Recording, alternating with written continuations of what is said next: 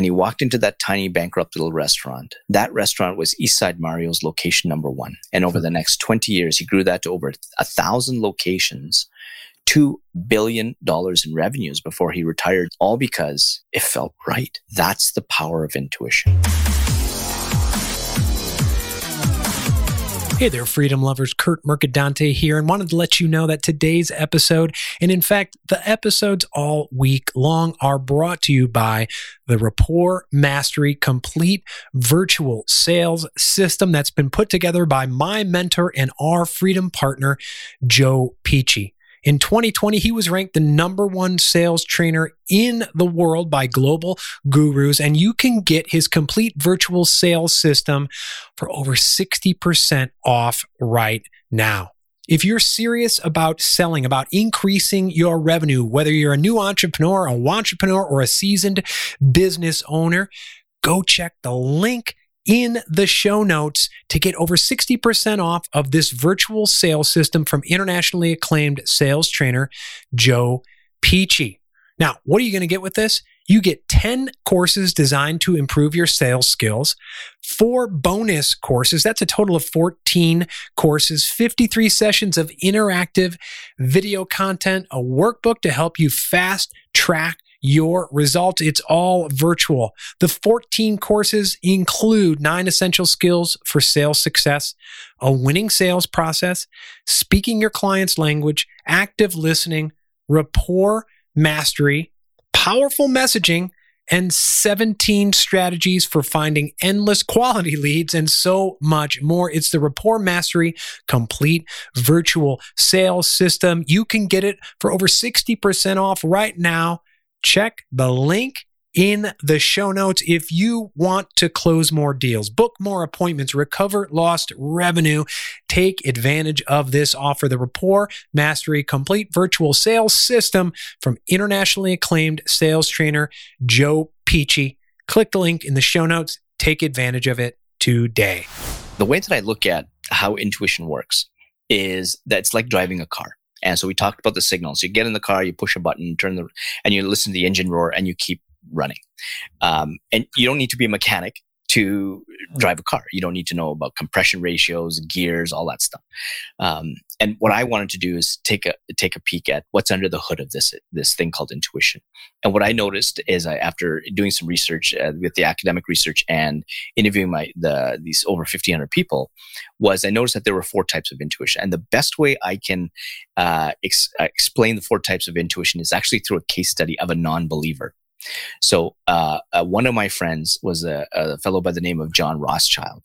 And this fellow was an investment banker. And so this guy, data, spreadsheets, everything ruled his world. And so because he was a friend of mine, he was one of my very first interviews. And I said, John, would you mind talking about intuition? Now, at that time, intuition was seen as, coming from the cosmos, voices from God. And that's fine if that's how you define intuition. To me, it doesn't really matter what your definition of it is. I'm here to say you've got some signals. Where they come from is up to you to define that. But for him, he's like, oh my, okay, this thing just does not exist. Come on, what are you talking about? So I said, okay, John, do you mind let's do an hour? He said, yeah, you know what? I haven't seen you for a while. Let's just talk about this thing you want to talk about for intuition for 5 minutes, and we'll grab a coffee and we'll catch up. So I'm driving down to see John. I'm thinking, okay, I wonder how this interview is going to go. It's one of my first ones. And so we sit down. I actually turn on the camera and I start telling him about these signals. And I told him about the CEO that sees omens on his right shoulder, who's now run 2 multi-million-dollar companies on that signal. I also tell him about another entrepreneur whose left earlobe gets hot whenever he's about to make a bad decision, which is his negative intuitive signal. And he's saying, yeah, omens and, these things, I would really like to shake their hands, but you know what? Any decision you make in life is about your learning and experience. And so this is when I start telling him about experiential intuition. And I told him about what experiential intuition is. And I said, in some cases, John, your intuition actually has you go against the data. And he goes, well, that's really funny, Sunil, you mentioned that. I actually have something like that happened. And I said, okay, well, please tell me. And so he said that there was a time when he was looking to put a franchise location in. That's what his business was in. And so if you put in a McDonald's or Wendy's or Burger King, there would be a team in place that would look at whether that franchise is going to be successful by looking at traffic patterns, demographics, and development of the areas as examples. And his team would use a benchmarking system out of 10. And so a 9 or 9.5 out of 10 meant that this is a great place for a franchise. So he walks into this area of Toronto, which is a crappy area of Toronto. And now we've moved on from experiential intuition to now situational intuition, which is the second one. And we've all been to that situation where we walked into a room and we say, something's off here. And that's your situational intuition saying something in this environment is not right. So John and his business partner walked into this area of Toronto where his team said, this is a 5.5 out of 10. And he goes, And now he's telling me, perhaps it's my intuition, I'm not sure. But something's saying that, no, you know what? It is going to be successful here. And he goes against his team's advice and he puts a location there. That ended up being something called the Beer Market, which was the most profitable franchise brand under his whole portfolio of brands ever in the history of his company. And then at some point, his purpose changes. And this is then we're going to get into the third of the four called relational intuition. What relational intuition does is it only allows people through a thick intuitive filter that gets you to listen to those people that you absolutely trust. You know that they're going to be there for you through thick and thin. They aren't yes people. They will give you constructive criticism, but their intention is to lift you up.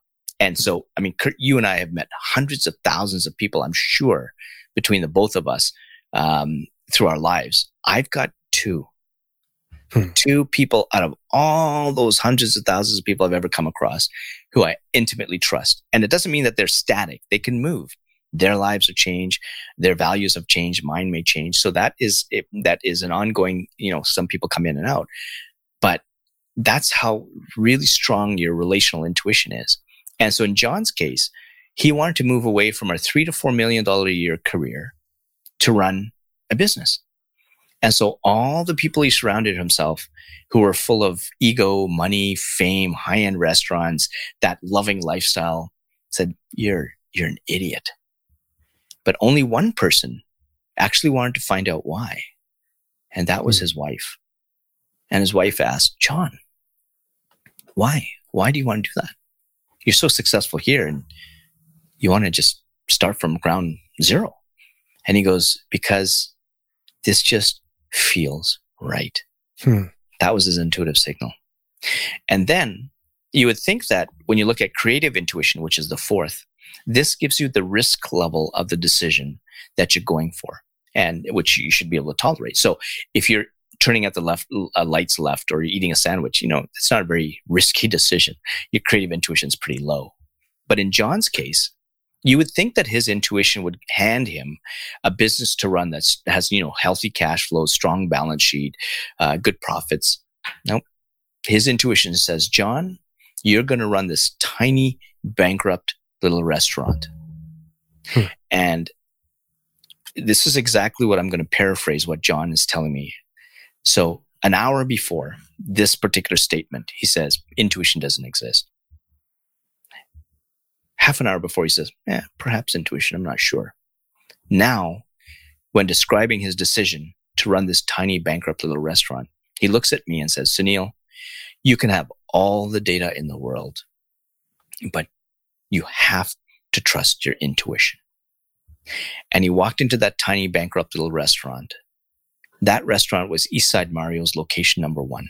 And over the next 20 years, he grew that to over 1,000 locations, $2 billion in revenues before he retired just after I had the interview with him. All because it felt right. That's the power of intuition.